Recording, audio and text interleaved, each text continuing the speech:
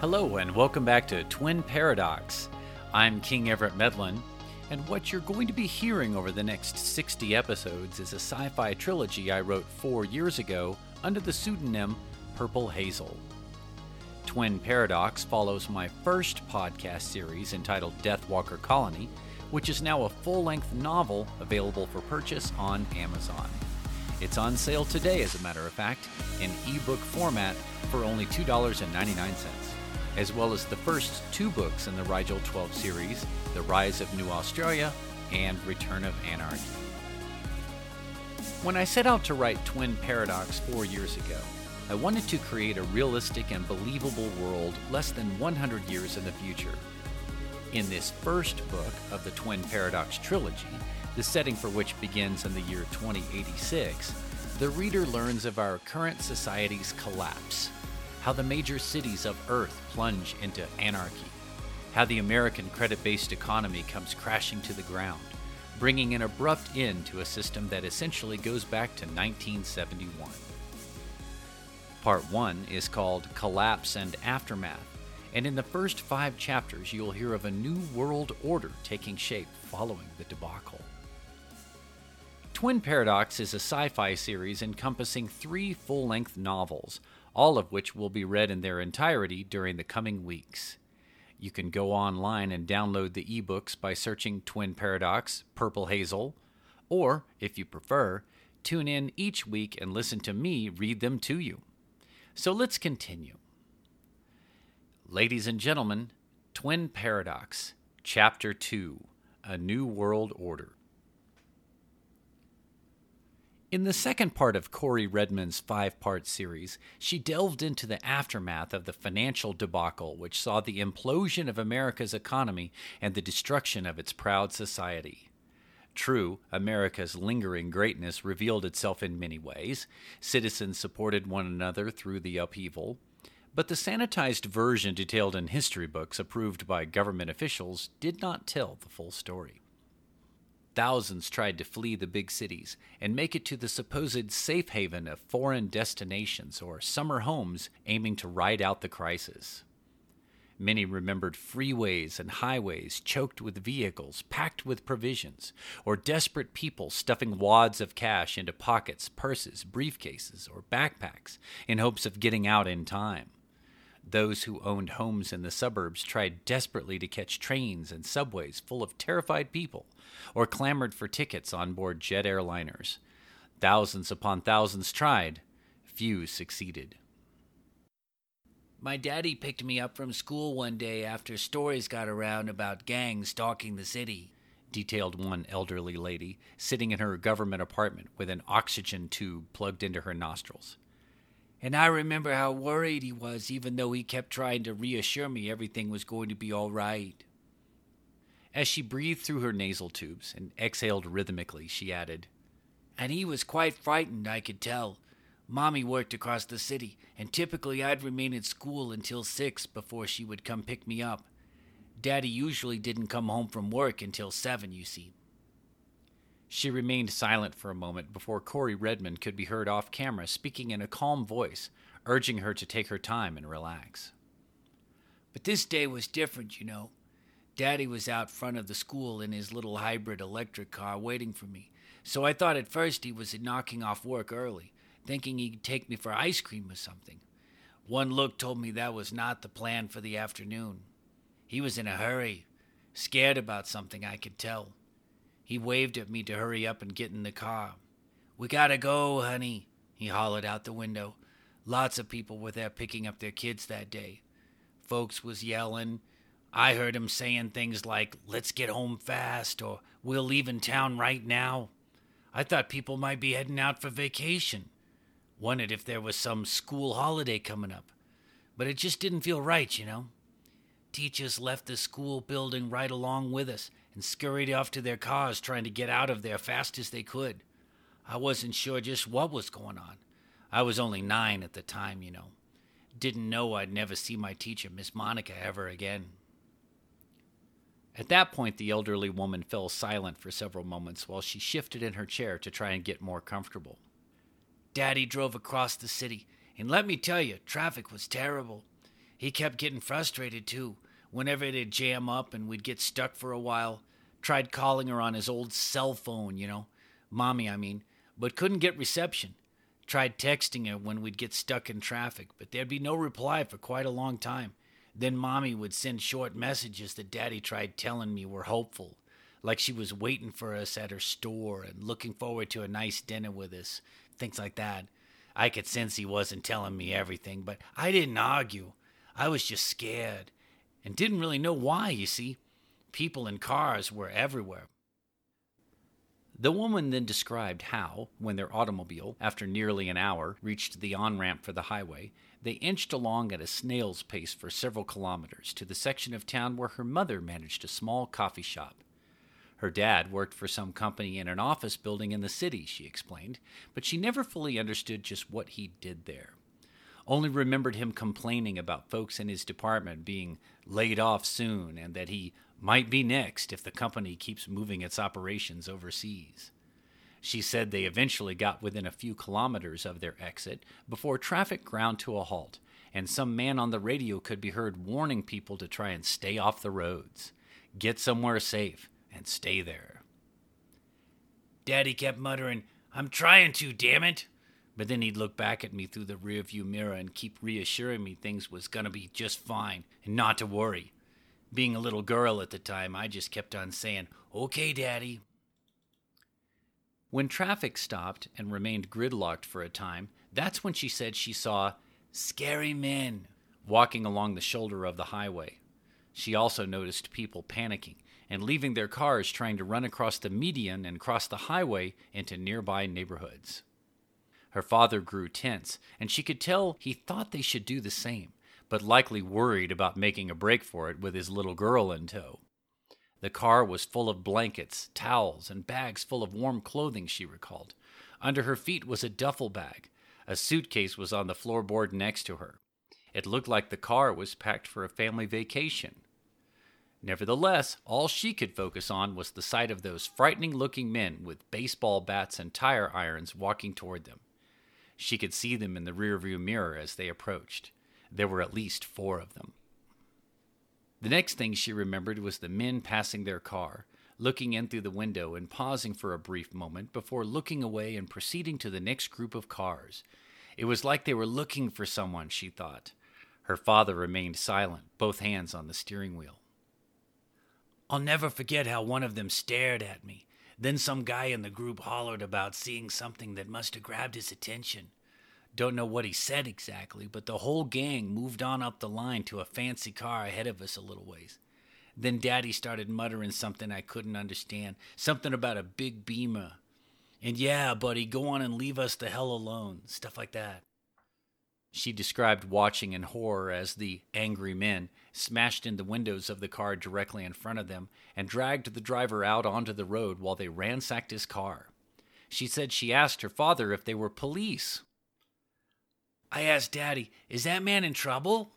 And Daddy just turned in his seat and said, "No, honey, they're not police. You just look away and try not to worry.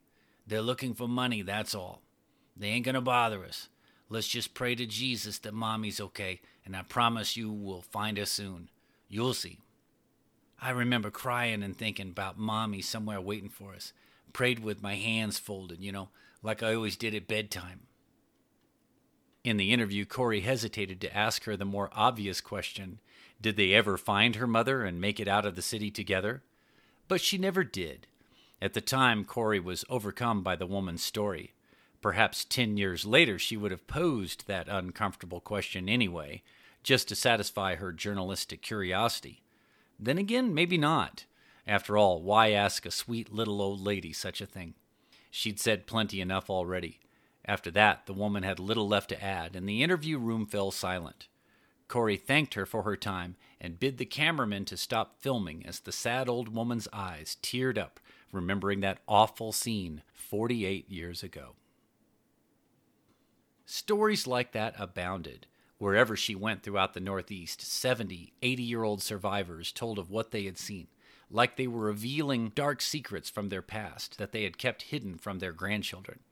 Perhaps they didn't think people would believe them. Cory considered that a real possibility. Perhaps they didn't want to rock the boat and seem like they were stirring up trouble. The official stories approved by the new government and taught in schools never detailed such events, and many interviewees, they were just too proud to admit what they had seen or done, and felt more inclined to describe how brave people were and how communities stuck together. Maybe this was more honorable, Cory opined in her expose. Pulling skeletons from the closet served no real purpose in the minds of many I spoke with. Cory learned that this was simply the way of things for the majority among that dying generation of North Americans. What Cory did go on to reveal in her report was that there were thousands who knew of the impending disaster and sought their own survival at the expense of their own communities by draining their bank accounts before banks froze assets. They tried packing suitcases with as much cash as they could fit, then scurried to airports or train stations, endeavoring to get out of the city before the rioting and looting got out of hand. They knew, many of these people, just what might happen once society came crashing down.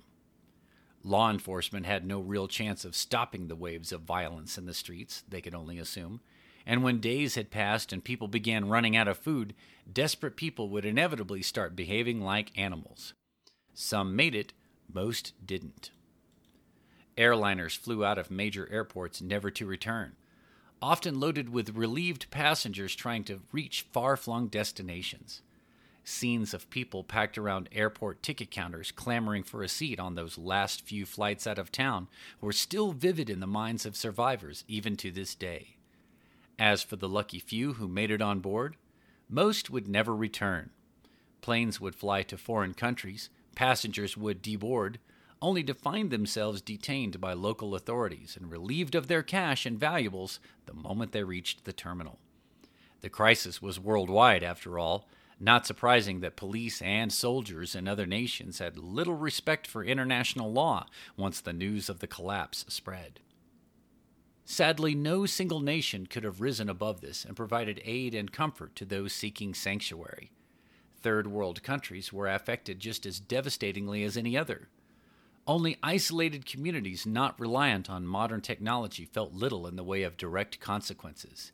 Small towns in the hinterlands of America became highly sought-after destinations for refugees who had escaped the cities with only handfuls of belongings. Many simply hiked down interstate highways packed with abandoned cars, hoping to find shelter from the cold, perhaps trading away all they had for a hot meal whenever they arrived in a new town.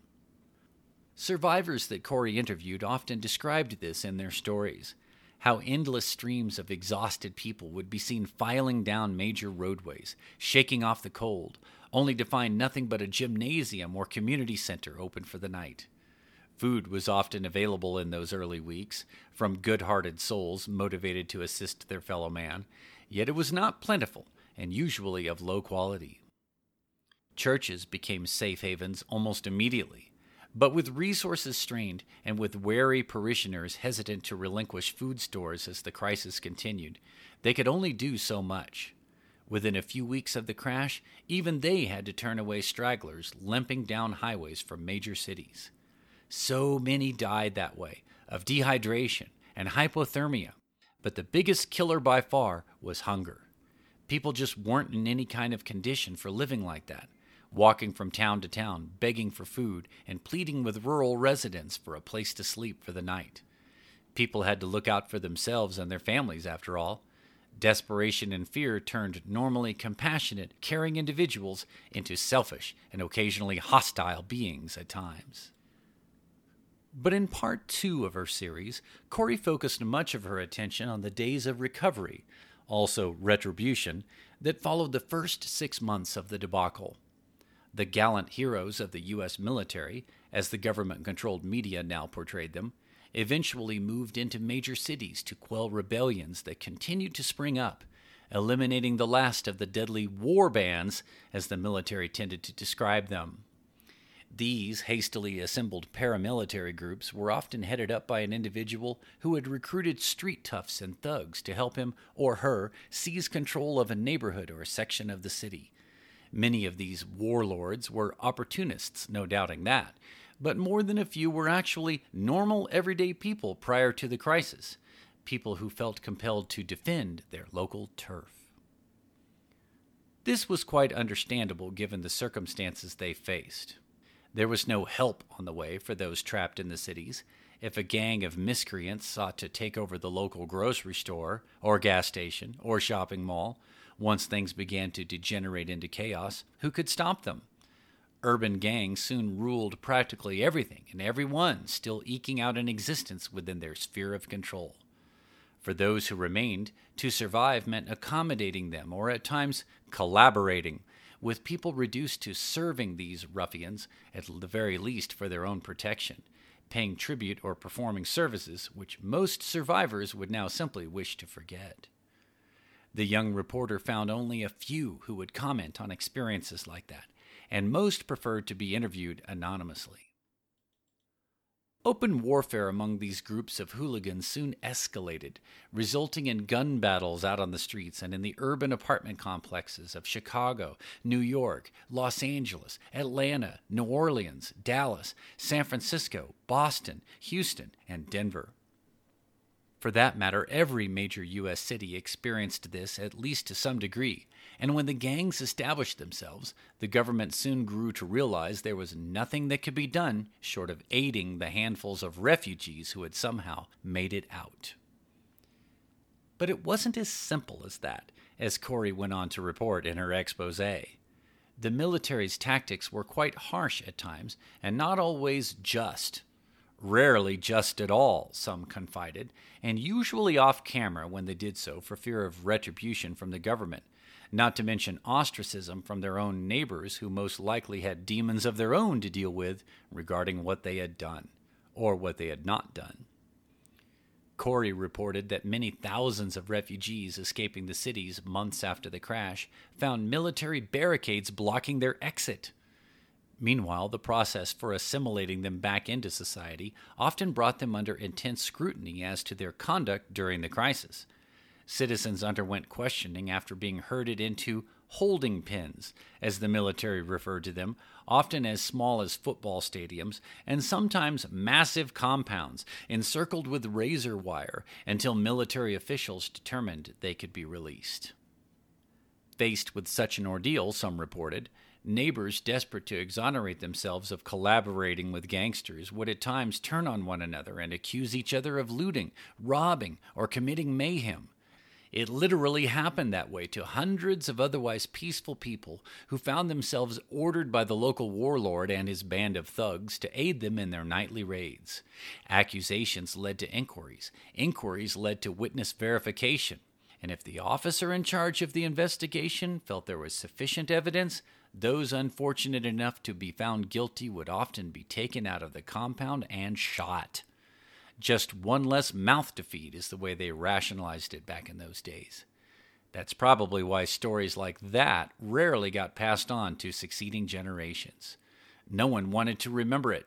Most everyone who had passed through this nightmare had blood on their hands in one way, shape, or form. As for Europe, the effects of the crash were much the same as in North America. Cities like Berlin, Paris, London, Brussels, Amsterdam, Rome, they all experienced riots and roaming bands of delinquents taking over whole sections of urban areas. Looting, clashes with riot police, starving refugees fleeing the cities for the countryside. Europeans certainly saw and experienced their fair share of turmoil. Yet through it all, one person, one right honorable gentleman, managed to surface amidst the ongoing tumult and rise to prominence. His name was Karl Thomas Robert Franziskus Georg Bonham, and to the world he became known as Karl von Habsburg. He was the eldest son of Otto von Habsburg, who had once renounced his claim to the Austrian throne, thereby dissolving the centuries-old Habsburg Empire. Only he and he alone had the reputation, as well as the clout, to wrest control from petrified politicians who tried to save their own skins before mobs pillaged their homes and neighborhoods. It was Karl von Habsburg who rose to the occasion during mankind's great hour of need. An embattled and exhausted Europe, in disarray over the effects of the worldwide crash, embraced him and his progressive ideals. He was, for all intents and purposes, the right man at just the right time in history. This concludes tonight's podcast of Twin Paradox Book 1, Chapter 2, A New World Order. I hope you enjoyed it. Watch for Episode 3, which I'll be posting very soon. I wrote Twin Paradox Books 1, 2, and 3 4 years ago under the pseudonym Purple Hazel, and it is still available for purchase on Amazon. You can download and read all 3 books if you like, or if you prefer, simply listen in as I read them in their entirety, all 60 chapters. Each week I'll be posting a new episode with a brand new chapter from this epic sci-fi trilogy. Also, and don't forget, my latest full-length novel, Deathwalker Colony, is available right now in ebook format and can be downloaded today on Amazon.com, along with the first 2 books in the Rigel 12 series, The Rise of New Australia and Return of Anarchy. I'm King Everett Medlin. Thanks for tuning in.